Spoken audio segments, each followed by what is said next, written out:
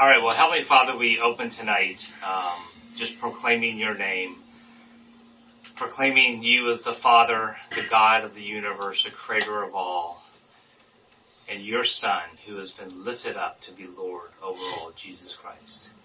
And Father, as we all come together just as a bunch of men with our lives, Lord, we give those lives to you. And I just pray, Lord, as we open up your word tonight, that your Spirit that lives in us, that guides us, that confirms your presence and who you are in us, Lord, that it will be present today as we open up your word, sharing our lives. In Jesus' name, amen. Amen. Amen. All right, so where we are, just to give you guys, be good for a little thing around here too, is we've been going through John. We got to John 13, and then because it was Easter, we ended up sort of skipping over 14 through 17, which is really the upper room discourse, which is cool because we were in the upper room. Skipped over the upper room discourse, went from 18 to about 2021, and which is really the death, crucifixion, and resurrection of Jesus. And so because it was Easter, we thought, let's just jump ahead and do that. And now we've come back around to really 14 through 17. I'm especially excited about 14 through 17. I've been sort of like, this is the section I've been myself really hoping we would get to one day. And just to give you guys an idea of our pace, we're on like week 42 of going through John, so we sort of take our time as we go through. It's not like a little 10-week course in John. But as we hit on 14 through 17, which is really what we're going to start in tonight, I think one of the things that about this section that's so different is that we have been really mostly in John looking at the narrative of Jesus as to who he was when he was here on earth, him doing all the signs, doing everything to proclaim who he was, show who he was, calling people to believe in him, but it was all while he was here. And what's going to happen now is we're going to transition as we get into 14 through 17, where Jesus is going to say, okay, I've done what I've been set out to do here on earth. I'm going to the cross, but I'm not going to just leave you forever. Which is obviously even in the section we're in today, it's like, that's what the disciples were doing, like, where are you going? Alright. But then now, what Jesus is going to do is reveal what is going to happen when he leaves. And really, we're participants in that. I mean, we don't get to see Jesus when he was here. And so really, 14 through 17 is Jesus saying, this is what's going to happen when I leave, and here's what I want you to know to be able to live and follow me for the rest of your lives. And one of the key themes that we've been talking about all the way through John is the theme that actually John, the author himself, states in John 20. He actually says, why am I writing this? I'm writing it so you will believe, initially come to believe in Jesus. But more importantly, or just as importantly, I should say, not more importantly, is that you keep unbelieving. And so what John, the Gospel of John does that's unique across all other Gospels is that John is using this verb form of belief, which is what's called pistis. It's the Greek word pistis. He uses the verb form of pistis way more than any other of the Gospel writers do. His call is an action. It's not just a noun like I trust in God, I believe, but that I keep unbelieving, that this belief is an active thing that I do in my life. And really what 14 through 17 is going to do is really unfold that for us. And that's, I think, what's sort of exciting as we get into the section. As an introduction to that, in fact, is if you go ahead and open up to page 88, and Gil, do you want, well, you've given me so many copies. well, maybe you'll bring back some at some point, or maybe you're selling them on the side, or on eBay or something. I don't know. I gotta earn money somehow. Yeah. Greg, what translation is that? ESV is a translation that this is. Yeah. Thank you. Do you want one, Daniel? No, I'm good, thank you. Actually, I can't see this. I can You see can do this. it there? Yeah. Okay. All right. Okay. So, a little bit of context here as we hit on 14 is that in 13, what's happening in 13 is that Jesus is now in the upper room. In 13, he has just revealed that Judas is going to betray him. This is what we did last week. And then he gives us what's called the new commandment, which is what we looked at last week on page 86, which is that really, it was the only time Jesus ever says, I'm giving you a new commandment. And that commandment was not just love God with all your heart, mind, and soul, love your neighbor as yourself, but Jesus says, now I'm going to sort of twist that. Because now everything's around what I have done for you. So now the model is not just love God and love your neighbor. The model is love others as I have loved you. Love one another as I have loved you. So he becomes our model. He becomes our motive. So when we look and say, how do I love Pete? All right. I use as an example of how did Jesus love me? And really, the more we understand what he has done for us and how he loved us, the more we then can learn how to live that way towards others. So that's what we discussed last week, sort of the comparison of that. Can I Yes. just expound on that? Uh-huh. I think the icing on the cake or the carrot at the end of the stick with that is by doing so, we show the world that we are his disciples. Right. And you brought that out last week, which was really I good. think that is like Why? Why do you think it's that? key. Why? Because we want to glorify him in everything we do, because of how much we love him and how much he loves us. Our only way of getting back to him, honestly, is to glorify his name, is to do good works and help others in his name, bring people to the Father. Yeah. And by loving one another, as much as it sometimes plagues us, hurts us, burdens us, it shows him that we put him first. It supersedes all our anguish in loving that person by proving to God that we love him. Yeah. And that's all he wants. And I think what you brought out at the end last week as we're going through it all is that Jesus says, you're not just doing this for yourself. You're doing it because this is the way the world is going to know. He says, by this way you're loving one another, all people would know that you are my disciples. Yeah. If you love one another. And we're going to see in John 17 that Jesus prays to the Father that is what we would do. Yeah. And boy, if that's not a yardstick we all can work on, is So how well we loving each other that the world goes, I want that. Yeah, that's what exactly. I want. How do we get there? Yeah. How do I do that? Yeah. Exactly. So, That all right. can be a real challenge, though. Oh yeah. 100%. Every day, all the time. I mean, we start out as sinners, and we judge, and the world's so full of competition that it's really easy to not go there.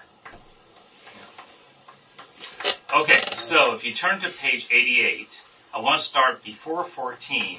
I want to set the context because 14, and just as a reminder to everyone, there were no such thing as chapter breaks in the Bible, and we put breaks in the Bible, so we put chapter 14 in there. This is an example where really from 38 and into 14, it really is this continuous flow. And we've divided these things up. They're not really, they're not inspired. It was done centuries ago, but it wasn't done in the original writing of the Bible. The verses also, same thing. It's just, this was all just one document as we were reading it. So, and by the way, just for you two to know, as all the rest of them know, ask questions. Anything, at any time, nothing's off here. Yeah, okay, so, yeah, feel free to chime in anytime you want to. So, what I want to read is on page 88, which is 1336, where it starts with Simon Peter. So Simon Peter, to Jesus, asks him, Lord, where are you going? Because Jesus has just said he's going somewhere. And they're like, okay, can you give me a little GPS on my map? Can you tell me where in the heck are you going? And so Peter says, Lord, where are you going? And Jesus answers him, where I am going, you cannot follow me now, but you will follow afterward. Now you can imagine Peter's probably going, oh, whatever. And Peter says, Lord, why can I not follow you now? We know Peter, I will lay down my life for you. Anything to follow you. Jesus answers, well, will you lay down your life for me? Truly, truly, I say to you, the rooster will not crow till you have denied me 3 times. So we find out Peter's idea about where Jesus is going is not, he has no clue that where Jesus is going is the cross. And no clue that because of that, Peter will end up, after following him for 3 years, Peter will end up denying him 3 times. How'd you guys like your name to be written in this book saying, I denied you 3 times? But of course, as we know, Peter redeemed himself. So then, chapter 14 starts. And I just want to look right now at the very first sentence. Because what Jesus says is, let not your hearts be troubled. Let not your hearts be troubled. Now, I'm going to tell us in a few minutes that there's a place where this, we call it an inclusio, where this beginning is going to have an ending. Okay? So Jesus starts out by saying, let not your hearts be troubled. But he's going to end with something else. Okay, I don't want to show you where that is yet.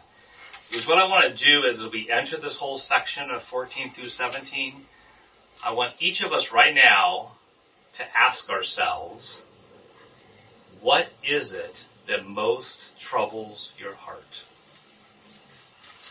So what is it right now in your life or in the world?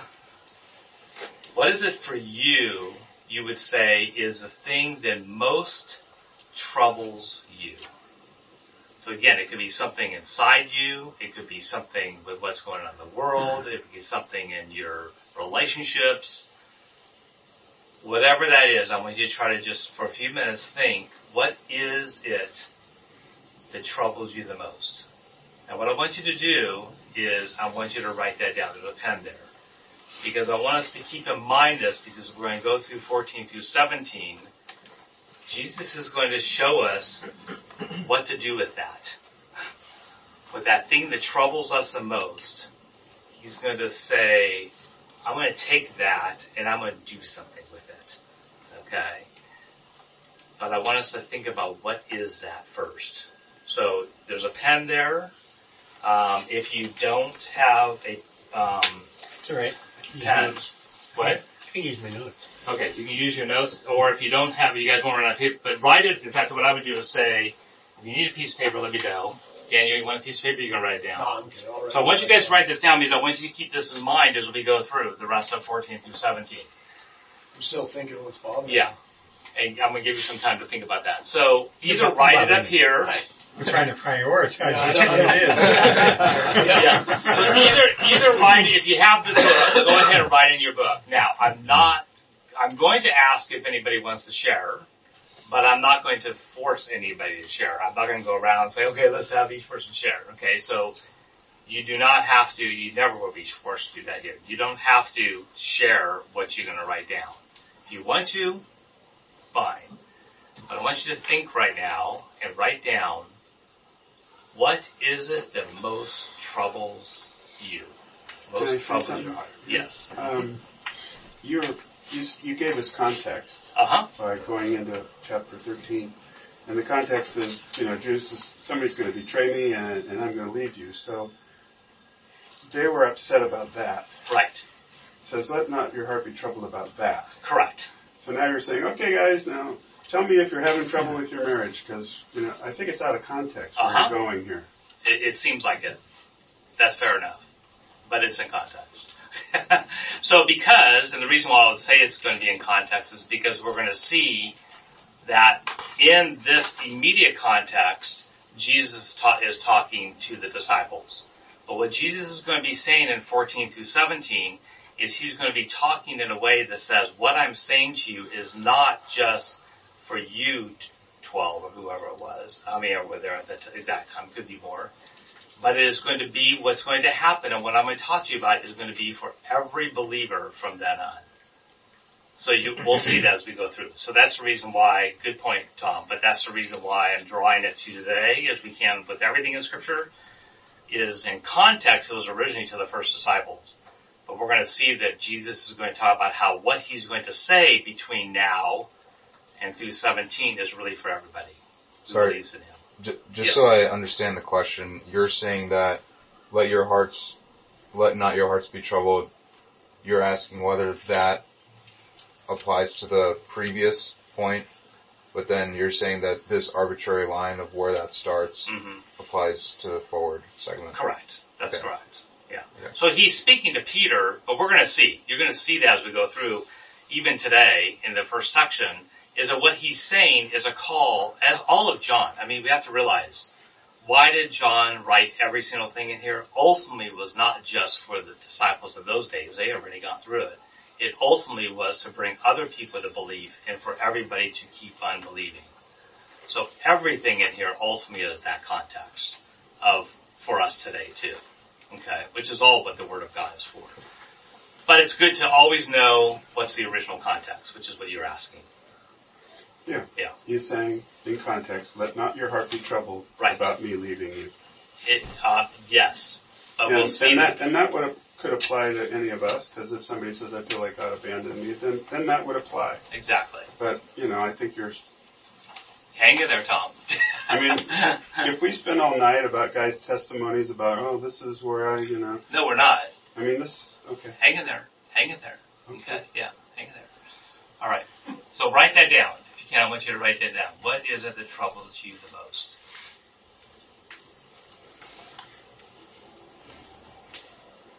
Tom. No.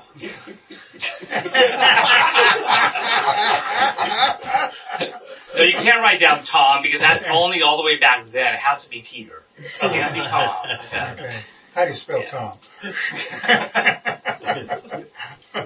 Everybody put Tom. That'll speed things up.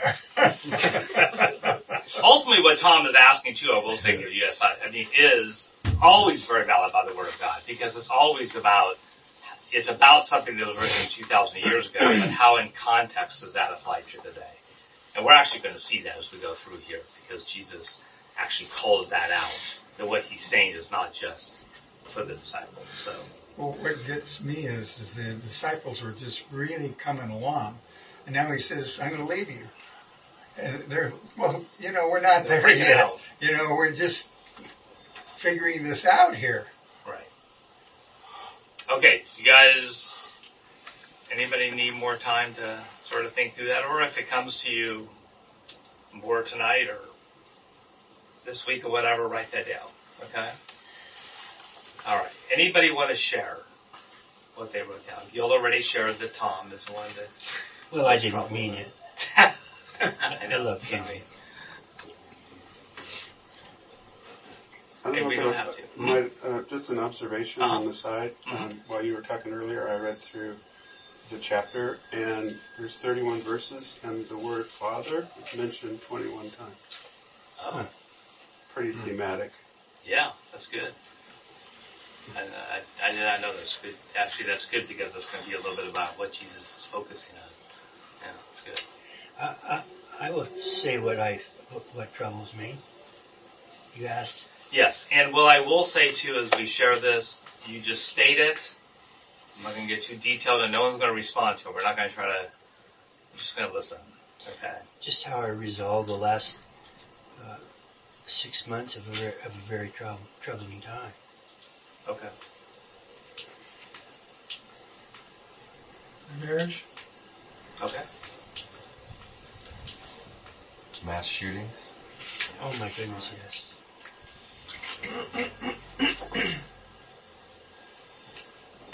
I'm afraid of dying. Mm. Good reason. Yeah.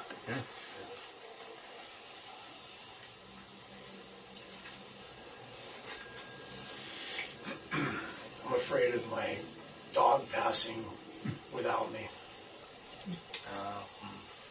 How old's your dog now? She turned 11 on Valentine's Day. We're really close.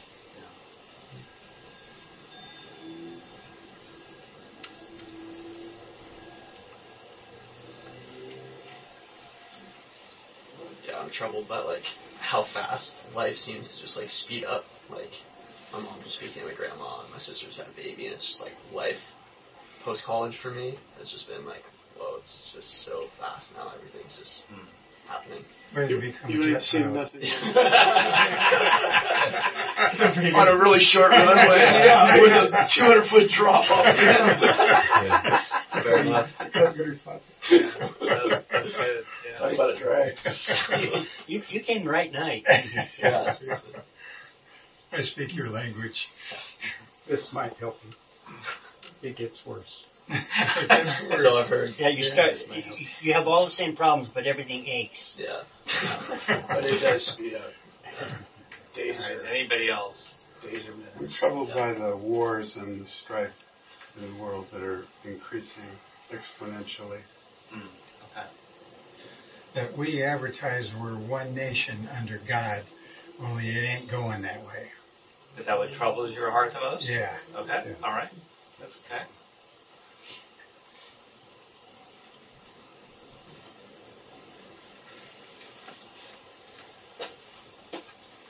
Mine is the state of the future economy. As a small business owner, it's always something you have to think about.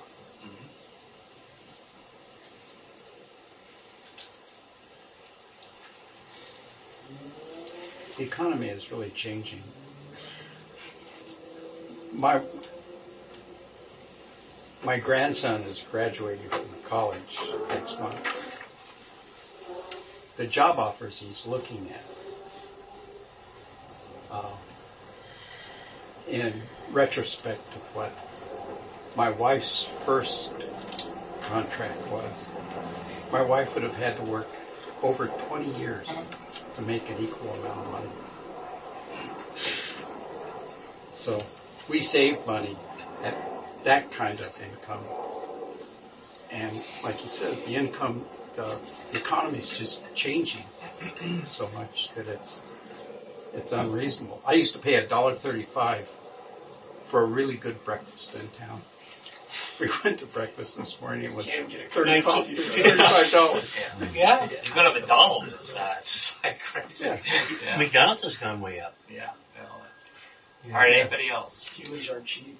One that's bothering me is that I just am losing all kinds of friends right now. A couple who altered my life when I was 20. Probably the most influential couple in my life outside of my parents. I got a real simple note last night. It said, "Mom passed today." And I met her in 1960, her and her husband, and they just altered my life. So it's a big loss for me. Yeah. Yeah. And then my best man died last January, and there's been multiples of deaths. So all this stuff we're talking about, leaving and what heaven is going to be like is coming to the forefront for me right now. I think what Mike said also. Well, hold on for you. Let me just lay it off. Yeah. Just want to let everybody have a chance. All right. Anyone else?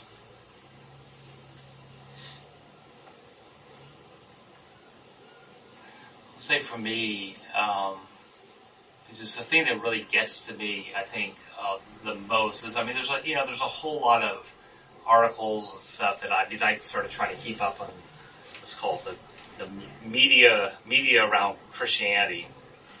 And there's just, been so many polls, and every poll comes out and just talks about how the church is declining and less people are going to church. That's, I look at that and I go, okay, those are statistics. I think the thing that bothers me the most is how many people, I was just reading some articles just even yesterday, how many people are saying, I was a Christian, I'm not anymore. That they have, in one form or the other, saying they've fallen away or left their faith. And I think that's part of the reason why I love going through the Gospel of John, because I think that's what John's trying to address with us, with Jesus, is and what he's saying in here is really that we have to keep on believing. We have to be active at that. And I've just watched the church, from my perspective, even since I first became a pastor, like in the early 2000s, where less and less I see Christians actively involved in their faith, particularly when it comes to reading the Word of God, particularly when it comes to talking about Jesus. I mean, it's part of the things we've talked about here. It's what I love about what we do up here. But what troubles me probably the most is just seeing over and over again people who say they were Christian and actually probably in a lot of ways had the evidence of that. So I'm not going to doubt a salvation thing here so much as that they've just lost their faith. Why?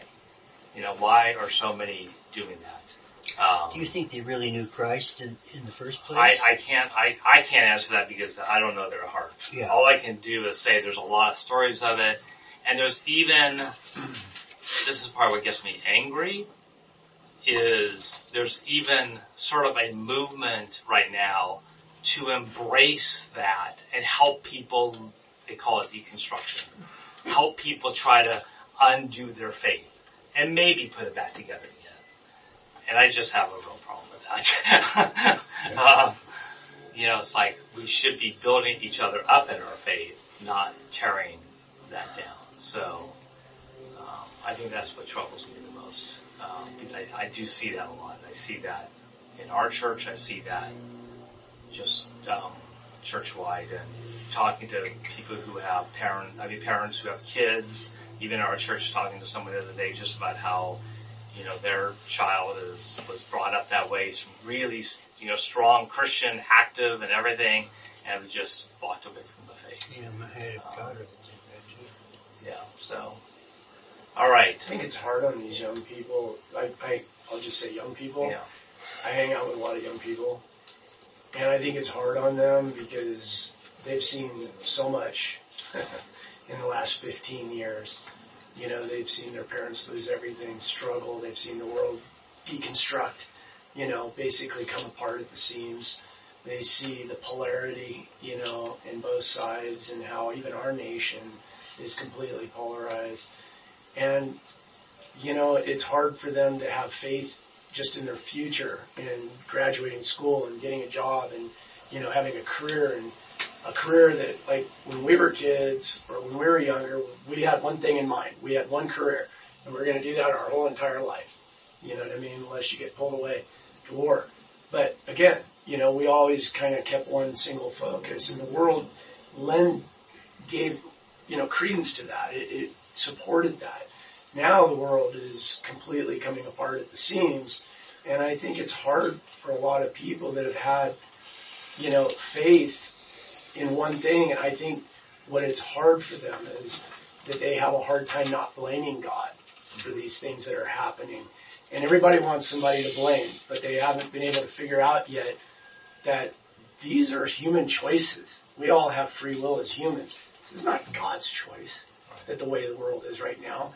And I think eventually I find myself kind of talking to these guys, these kids. A lot of people grow up in the Catholic faith and definitely run the opposite direction. But I try to elicit the fact that these are human choices. You can find peace in the storm, in God's presence. The whole place can be blowing up. You guys might think I'm shallow thinking about my dog, and I worry about my dog. I don't really worry about anything because I'm at peace with God. Most of the times I find myself going, I'm ready to go. Come on, would you take me now? Yeah, me too. You know what I mean? Like, I don't want to break down and fall down and wind up in a wheelchair and wind up in a rest home. I'm ready to go now. But he's not ready for me to go now. I've got work to do, obviously. So again, I've always been like that though. Ever since I was a little kid, I was kind of like, anyway. Yeah. So I think that's what a lot of people have a hard time with, is seeing the way the world is and blaming God for it. Right. Got a verse for you? Uh-huh. With your, what you said troubles you? Uh-huh. It's Luke 18:8, and I'll read the verse ahead of it just for context. But Jesus is speaking, And shall not God avenge his own elect, which cry day and night unto him, though he bear long with them? People are praying for justice on the earth. Will God answer their prayers? For example, that's what he's saying. Next verse. I tell you that he will avenge them speedily. Nevertheless, when the Son of Man cometh, shall he find faith on the earth? He's saying in the last days, faith is going to be. Yeah. So what's happening is a sign of the end, I think. Amen. Amen. So what ends up happening is that Jesus says this at the beginning of 14, let not your hearts be troubled. Chapter 17, we're going to be looking at 14 through 17.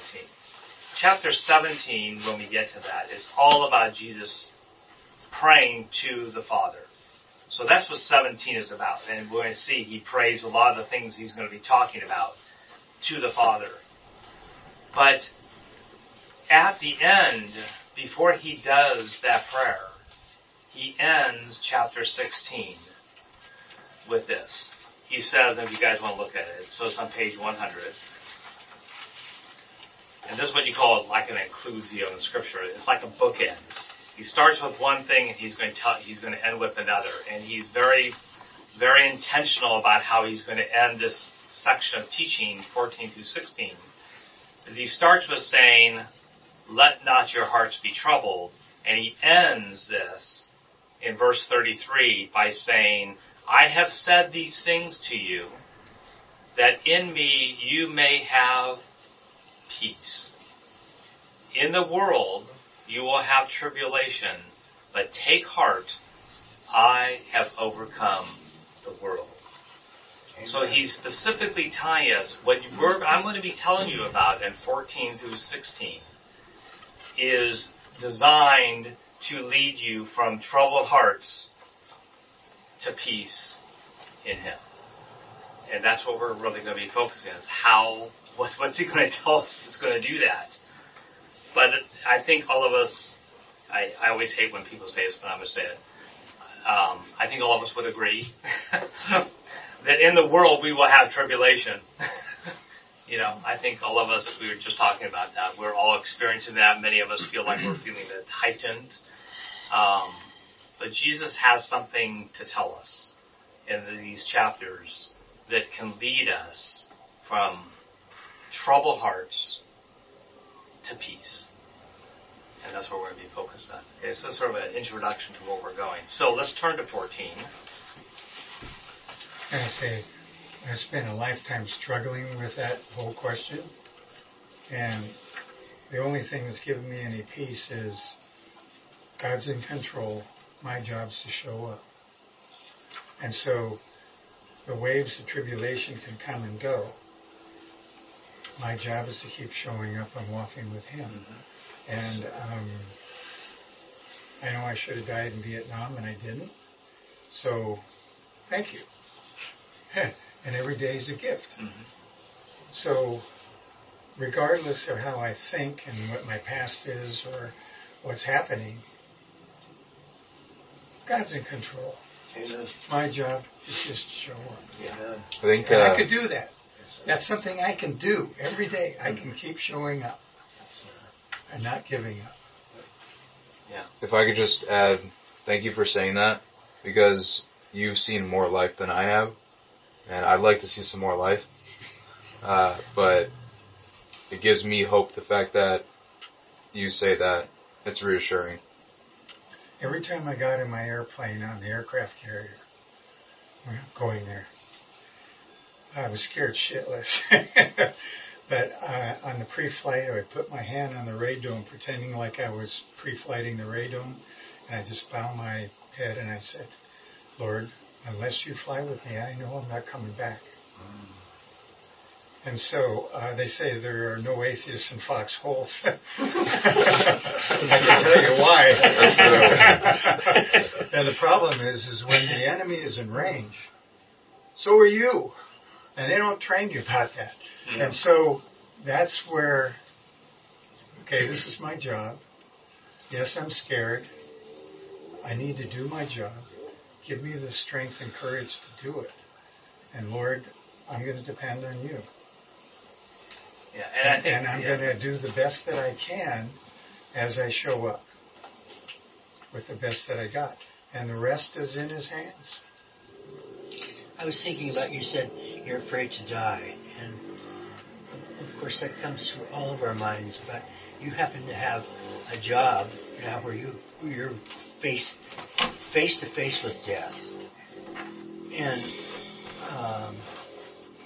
but the very fact that you are looking Christ in the eyes as you go through that over there, you're looking at him, and he is surrounding you, and he has you there for a reason, and it's a hard reason, but you have a whole host watching over you. So I think with what Eric said, I like what you said, because it really leads into what Jesus is going to do, is you say, I'm just going to show up. Well, yeah, you do show up, but the question is, what does that mean? And what does that look like? And that's really what I think Jesus is going to do, is talk to us about, when you show up, this is what it looks like. Okay? And that's really I want what to he's say going to one more talk thing. about. If predisposed to pray, ask for strength and courage to deal with life's vicissitudes, and not just deliverance from them. Because it's those challenges in life that perfect us and make us better. And so when we feel challenged, that's God saying, I'm making you better and I'm making you stronger. Because you showing up with God, that's the path. If it was going to be so easy and there would be no challenges, everybody'd be home free with nothing to prove and nothing would be worthwhile. So it's the challenges of life that's the iron on iron that strengthen us and get us to where we need to go with his guidance. And they're not troubles. They're the path. That's the road less traveled. I had a pastor once say that God's more concerned about your character than your comfort. Yep. Yeah. That's brilliant. What you say about just showing up, I'm just tweaking a little bit. I think you mean much more than that. Oh, much more, yeah. Because showing up, you could be pretty passive. But if you're on the flight deck and you're putting your hand on the nose of your plane and you're praying to the Lord, you have a relationship with him. You're not just showing up. You're in tight and you're talking to him. And the scripture that comes to mind is like when Jesus is saying, I never knew you. I didn't know you. I didn't know you. He knows you. Because you talk to him. You talk to him. Oh, you bet. The And problem also, is I had to get in that thing and get nugget. shot off the front of the ship. You had a nugget a minute ago. That was the problem. It's really fun in here to hear guys talk because there's so many nuggets. But you just said a minute ago, when the enemy is in range, so are you. Mm-hmm. Just think of Satan. You bet. Okay. It's like, watch where you're going, buddy. You're going into the strip club? And prepared. All right, so let's let's start answering that question. What are we going to do when we show up? So we're going to look at the first section. We're going to look at is 14:1 through 14:1 through 14. So who wants to read that? So 14:1 through 14:1 through 14. And as we read this, so whoever's going to read that, again, one of the things we do in here for you guys is just listen to what you're reading, and see if there's anything that strikes you. Is there something that stands out? Okay, so we sort of the question I'll ask, and we'll start looking through that section. So who would like to read 14:1 through 14? I'll read it. Okay, go for it. Go. Is this the ESV? This is the ESV. Great. Let not your hearts be troubled. Believe in God. Believe also in me. In my Father's house are many rooms. If it were not so, would I have told you? that I go to prepare a place for you? And if I go and prepare a place for you, I will come again and will take you to myself, that where I am, you may be also. And you know the way to where I am going. Thomas said to him, Lord, we do not know where you are going. How can we know the way? Jesus said to him, I am the way, and the truth, and the life. No one comes to the Father except through me. If you had known me, you would have known my Father also. From now on, you do know him, and you have seen him. Wow. Philip said to him, Lord, show us the Father, and it is enough for us. And Jesus said to him, have I been with you so long, and you still do not know me, Philip? Whoever has seen me has seen the Father. How can you say, show us the Father? Do you not believe that I am the Father, and the Father is in me? The words that I say to you, I do not speak on my own authority, but the Father who dwells in me does his... I lost my place.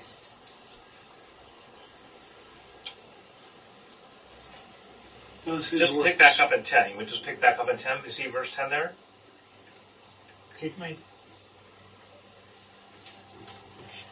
Something happened. I'm sorry. Somebody else pick it up. I can pick it up at 10. Yeah, go ahead and pick up at 10. Do you not believe that I am in the Father and the Father is in me? The words that I say to you, I do not speak on my own authority, but the Father who dwells in me does his works. Believe me that I am in the Father and the Father is in me, or else believe on account of the works themselves. Truly, truly, I say to you, whoever believes in me will also do the works that I do. And greater works than these will he do, because I am going to the Father. Whatever you ask in my name, this I will do, that the Father may be glorified in the Son. If you ask me anything in my name, I will do it. Good. Amen. Wow. Yeah. Anything. So, what stands out to you guys in reading this? There's a lot. Might be a lot of familiar verses in here. What's the significance of many rooms? Good question. Room for everybody. You're not going to sleep in bunk beds. Can I put in for what Miranda? Yeah, so hold that question for us to come to it. Yeah. And we could address it now, I guess. So, when you guys hear that passage, so this passage, it talks about this. Many of you have probably heard this. And mostly you're hearing it out of context. You're hearing this just, someone will say, and my Father's house has many rooms. If we're not sure, we told you there's a place I'm going to go and prepare for you. So when you've heard that, how are people talking or using that phrase to mean? What are they speaking of? It's not about a wedding. Isn't that the idea of it? That's what they used to do at that time. And it's talking about eschatology, right? And people think of it as in times or whatever, but I don't think that was the meaning of it. Okay. That's okay. What's your question again? So, you probably have heard this pulled out. A lot of these verses we're hearing in this section are ones that you would hear people just pull out. Okay, that they were out of context. So, a lot of times you hear someone quote and say, well, Jesus says, in my Father's house are many rooms. If it were not so, would I have told you that I go and prepare a place for you? So, when Jesus says that, how do most people take that as to what is he referring to here? I think most people think it's in the afterlife that there will be a dwelling place for them. Excellent. Very good. So most people think like Jesus is talking about heaven here. And we're all going to go to heaven. I mean, this is what I used to We're all going to go to heaven, and Jesus is going to have all these, he's hanging up there right now, carpenter building our little rooms, but we're all going to have like a place to live when we're up there. I mean, that's how I always have heard it. And did you have another interpretation? Well, so my question is, look at the context. What is it Jesus is talking about here? In the immediate context, what is he speaking of? He's talking about troubled hearts. And what's he trying to... He's saying you're with me. Yeah, okay. There's nothing there's no way you can not be with me because I'm with you. Okay, did you hear that? All is welcome. He's speaking about about the disciples being with him, and he says he's going to go, and he's going to then, what? Come back.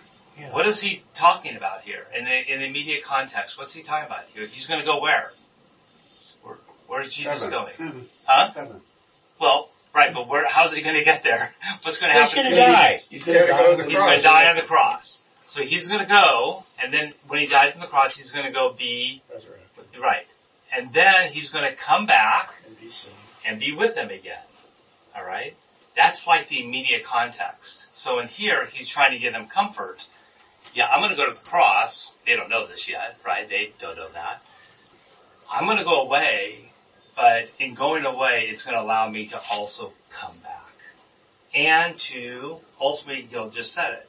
It's about Christ being with us, okay, not about us going and being with him in heaven somewhere. In the immediate context is really around, it does have that eschatological sense of ultimately us being with him, but here in immediate context, he's giving the assurance to the disciples, I'm going away, but I'm going to come back. And you're going to be with me, as we're going to find out, we're going to be with him in a different way than the disciples could imagine. You're talking about the Holy Spirit. Yes, which is what exactly. All right. So, in this context, so that when your question was all the different rooms, the many rooms are the different people. All of us will be able to be with Christ. And we're going to learn how that's going to happen as we go through. Now, Eric mentioned the Holy Spirit, but Jesus in this chapter talks about the Holy Spirit as a complete other. Well, we'll talk about that, when we get to that. We're going to get to that next week. Yeah. We'll definitely outside the world's not looking for him because the world doesn't look for him, because the world doesn't look for truth. The Holy Spirit resides in truth. Mm-hmm. And to just kind of further that point, Jesus says, you got to ask in my name. You got to come to me in my name. Mm-hmm.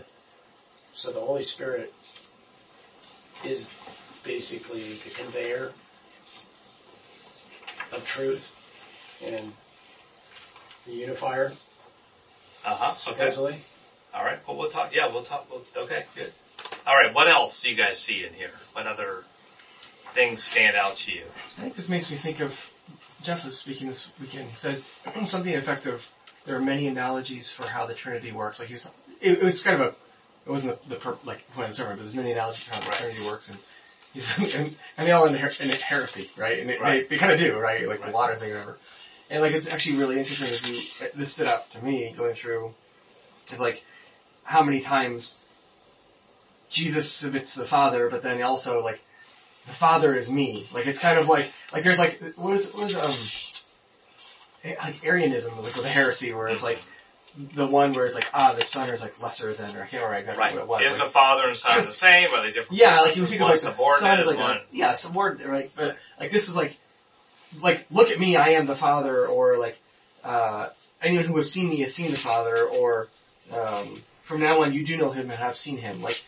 This kind of thing speaks a little bit more than just a son being subservient to a father, right? That's something different. But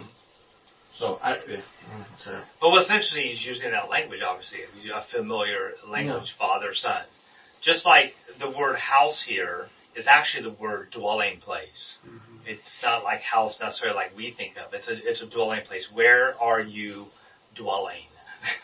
And Jesus is using that as a metaphor for not an actual physical house, but as we're going to. Wherever he is. Yeah, exactly. Yeah.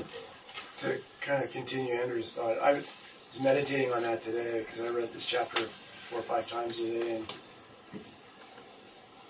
and he keeps saying, if you don't recognize me, at least recognize me through my works, and it kind of dawned on me. I went, wait a minute. We all have physical shapes, and we all have,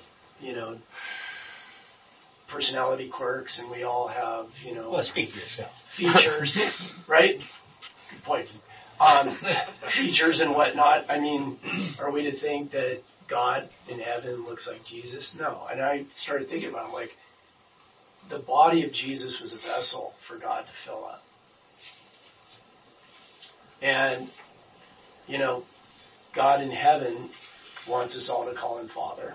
Mm-hmm. And when God put his divine counsel in charge of the other kingdoms of earth, and God kept Israel for himself, he also had to have a throne on earth so he could be seen, and then also in heaven so he could be unseen. So what did he look like when he was on earth? Was he not just in a vessel? Was he not in another humanly vessel? And it's been said throughout the Bible that God comes and inhabits other, like Abraham and whatnot, throughout the Old Testament. So Jesus' body, was it not just a vessel? Was that literally not God talking? Of course it was. It was God talking, filling up this bodily vessel, Jesus. And Jesus knew that because he was in they were one and the same. And Jesus, of course Jesus was in a body. He was like us. He had free will. Well, did he? That was another thing I was pondering today. But it was like, if you're in that close, direct communication with God, if you are God, if God is in you and you are in God and you are really one and the same, there's no temptation at that point because you are completely unified. You're the conduit. You're there. Right, but that is the mystery of Christ, is because he is fully human and fully God. But he's a vessel. You don't have anything. Well, to me, I'd go beyond. I would probably want to argue with you on that in the sense that Jesus is not just a vessel. No, he's not. Jesus is a fully human. Right, of course. And fully God. So right. Fully God. Right. It would be like he's not the Father. No. But him and the Father are the same. I mean, this is the heresy thing, like all of these things. Like you see right here, even in these very verses, you see the Trinities trying to come. We all know the word Trinity is not in Scripture, but you see Jesus even trying to describe what is this relationship like between him and the Father, and it's very, very hard to try to describe it. But he's trying to use language to give an idea that I'm different because there's a Father and there's me, but I'm in the Father, the Father's in me. Well, the Father, but we're different. The Father was the same. Through him. Yeah. So, okay. Because anyway. As humans, we're limited. Yeah. You know what I mean? So right. Of course he's human. Yeah. So, of course he is. If you mean by vessel like we are a vessel, then as a human, then... But fully transformed and full to the brim, cup runneth over with God. Divinity. Yeah, right. With divinity. Yeah. And he was always God. We will never be God. Exactly. Yeah. We try, but... All right, what other things, anything else? There's a lot of stuff in here that sort of hit you, strike you, questions, a lot of stuff. I always in had a this problem section. with, well, hold on. Works I have done, you will do these and greater works. I've always had. Okay, so we can talk about that. Let me list some other people. Anybody else? What other things struck you guys? Well, I'll be interested to get to verse 12 too. Yeah. Because I pray and it doesn't happen. Because what? I pray and it doesn't happen. I ask. Mm-hmm. Yeah. And it doesn't happen. Do you know? Do I know? Do you know? I mean, we're talking about, you're saying for something physical. And no, he's saying in this passage right here where Jesus ask says, for anything, yeah, I'll do it. Yeah. Yeah. I've often wondered about that myself. I mean, Yeah. Is the qualifier, Yeah. if you ask me anything in my name, So is that the qualifier? So that, I mean, well, it is a That is the qualifier. qualifier. I mean, that is definitely one of the qualifiers. So what are the qualifiers? That's a great question. So what are the qualifiers in this? Or what are the things that it's not just ask and I give it to you? You have to obey. Okay. Obey me. He says, obey my commandments. Alright, which is interesting because that's the next thing he says, which we're not there yet in verse 15. If you love me, you will keep my commandments. Yeah. So, alright. What else? What are the let's call it He says conditions? it's obey as well. Could be kind of a qualifier, verse 13, that the Father may be glorified in the Son. It is a qualifier. I think it is. Yeah. So if you're asking for something where the Father is not glorified in the Son, then Jesus is not too interested in granting it. Yeah. Do you guys hear that? Good, Tom. Can you say that again? If you ask for something that doesn't glorify God, then it's not very probable to be granted you. That's brilliant. I think there's a caveat here that Satan kind of sneaks into the formula from the standpoint that you get some Christians call themselves prayer warriors, and that connotes pride. And what happens is power and authority then is assumed by them rather than glorifying God. And so when you say, I can do anything if I just ask, I always add, if it's in my best interest. So, but yeah, according I've to your seen will, I think is what we say at Let's Have, right? Yeah, I've seen people in the church that, they're known for their ministry of healing, and they lay hands on people and people are healed and all the rest of that. Well, is that more about them, or is it more about glorifying the Father and the Son? Depends That's on why the your attitude, don't you comment, think? Tom, is so important. Yeah.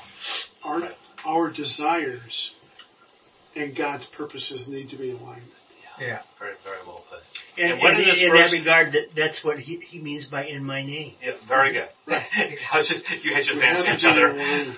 Yeah. What you just said is exactly, there's a qualification. So if we just Yeah. tack on a selfish prayer with, in Jesus' name, it's not going to work? No, I know. Sorry, Tom. No. Hate to disappoint All these years? Bummer. Because what this is not is magical. That would be superstition. And I think some of us are talking about that can become that way. We become very superstitious in our faith and magical by saying exactly what you just said. In Jesus' name, somehow that's going to just automatically make it happen. Okay? And that's superstitious. That's You magical. have the whole prosperity gospel. Yeah, I was just thinking that same thing. It's built their whole, Yeah. Mantra on that. Yeah. and they say if you're not getting your prayers answered, it's because you don't have enough faith. Right. Yeah. So they blame people for, some poor old lady who's praying to be healed. Well, you're not healed because you don't have enough faith. Yeah.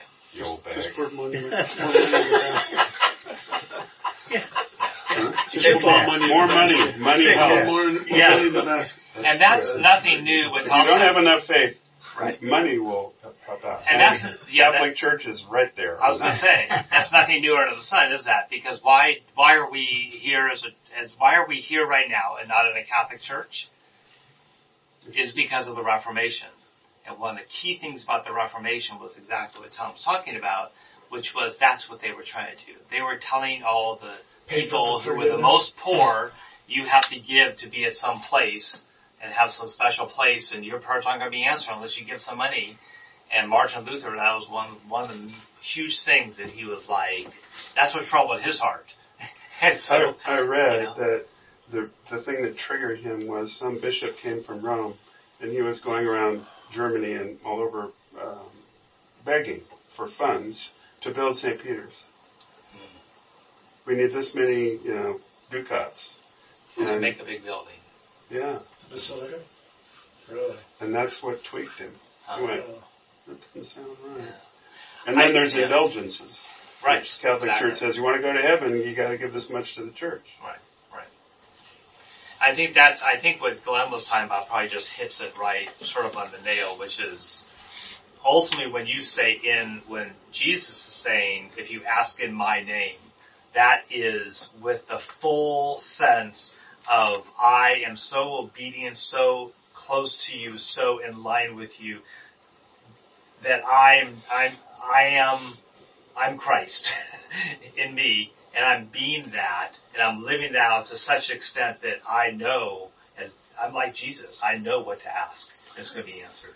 You know? Greg? Yeah. Well, what's the point then? Because no one, sweet, so, yeah, be perfect and then I'll give you $1 million or whatever. Right. It's just kind of. If I could tack on to that, because that's what I want to actually comment on as well. Okay. It's what is the point? What's the point of what? I'll ask, if it's in your glory, please do this, but how do I know? Right? Please, give me this job if it's in your will. Okay, well, I don't know if it will be in his will, right? So why should I even ask in the first place? If it is, it'll happen. If it won't, No, because by asking, you're humbling yourself to his better judgment. So you're aligning yourself with Christ and asking, but you need to be, a person needs to be ready to hear that no, I'm not ready. Think of it, both you guys, think of it this way too. Jesus is in the garden, he's going to the cross, and he's sweating blood and bullets, and he says, let this cup pass from me. I don't want to do this, Lord. Nevertheless, Thy will. Thy will be done. So, that addresses, I think, the issue of why bother praying? Because he's going to do what he's going to do anyway. Jesus prayed. He must have been sincere, praying for the cup to pass. But he was deprived. It's a mystery we can't really describe. I mean, it's also, I think, I would say, in the sense, what is prayer? I'm not going to answer that question, but I mean, it is a full surrender in your relationship with Christ. It is a dependence on him, where you're saying, I recognize I can't control what's going on in this world, alright, or in my life. And it's a crying out to the God who is in you, who's with you. We'll learn more about all that. And it's a humility of saying, I'm not in control here, you are. And so it's a surrender saying, here's what I'm praying for. God, I'd love to make that happen. And you're trusting him as to how that's going to happen, how that's going to answer, because you have no control. Yeah, that's fine. I'm not worried so much about the puzzle of petitionary prayer here. I heard you saying, if you, whatever you ask in my name, this I will do, that the Father may be glorified in the Son. Well, my will has to be aligned with Jesus's. I have to essentially almost be as good as Jesus in order that whatever I ask in his name he'll do. That's what I heard you saying. Okay. And so that's what I'm saying. Well, what's the point then? Because I'm never going to get there. So why does it even bother? Okay, I didn't mean that. Oh, okay. But I might have come across that way. You go ahead and say what I meant. Because I think you could say it better than I do. Well, we'll. But good question. I mean, that's good. Yeah, we will never be like Christ. Fully. Because Christ was perfect. He was without sin. We sin every day, multiple times a day. My goal in life is to be as Christ-like as I can every minute of the day. Am I? Not even close. Not even close. That's why I pray every morning for God to forgive the sins, known and unknown. Those of pride, anger, envy, and jealousy. Because those are the 4 things that I think I struggle with the most. And I ask God to forgive me every single day. And I thank him for forgiving my sins. And once I do that, then I feel I can ask God for something. Because what I did is I humbled myself before God and said, hey, I know I'm a sinner, and I want to thank you for forgiving my sins again. And then I'll go in and say, Lord, protect my guys today. I'll go into, Lord, I'm walking into a meeting today that I'm going to struggle with. Be alongside me. If I forget to do those things in the morning, I don't have as good of a day as I do when I do remember to pray like that in the morning. It's not, and a good day could be defined in many ways. Yeah, exactly. But I might walk out of that meeting that I asked God to help me with, and I'll walk out of that meeting and I'll say, wow, that meeting went really well. But there's other times when the meeting went really bad. I don't know why it went bad. But even if it went bad, I still have to strive for being as Christ-like as I can. Even if that meeting's going south, I have to be as Christ-like as I can, because that's who I am. I'm a Christian. I try and portray that every day. But I fail miserably. So there was something here that was said in 1 John that I thought was really cool. It says the deepest answer to prayer is to know that He hears us. He hears us. He hears our prayers. We might not get the answer to our prayer today. We might not get it tomorrow. We might not get it next week. We might never get it. But we have to understand as Christian men that God does hear us. For believers, prayer seeks communion with the Father more than the acquisition of favors or the satisfaction of desires. Bingo. That's the key. It's communication with God. Exactly. Prayers aren't for asking. Prayers are for communication. And the more and plain and simple. I could die tomorrow. I could die on my way home. I don't know what's going to happen. So I just, I try and be as the what best Tom was person I saying can. about God being in the garden. Of course, Jesus surrendered to God because He had an open line of communication with Him. He already knew. God was telling Him, I know what you're praying for, but this is what we got to do. And it's, to answer your question, the alignment is the communication with God. You're not going to ask for something out of context with the communication with God.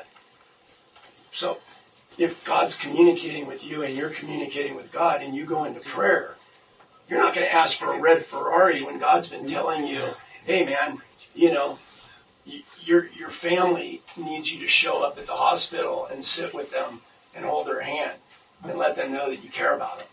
You know what I mean? It's out of context.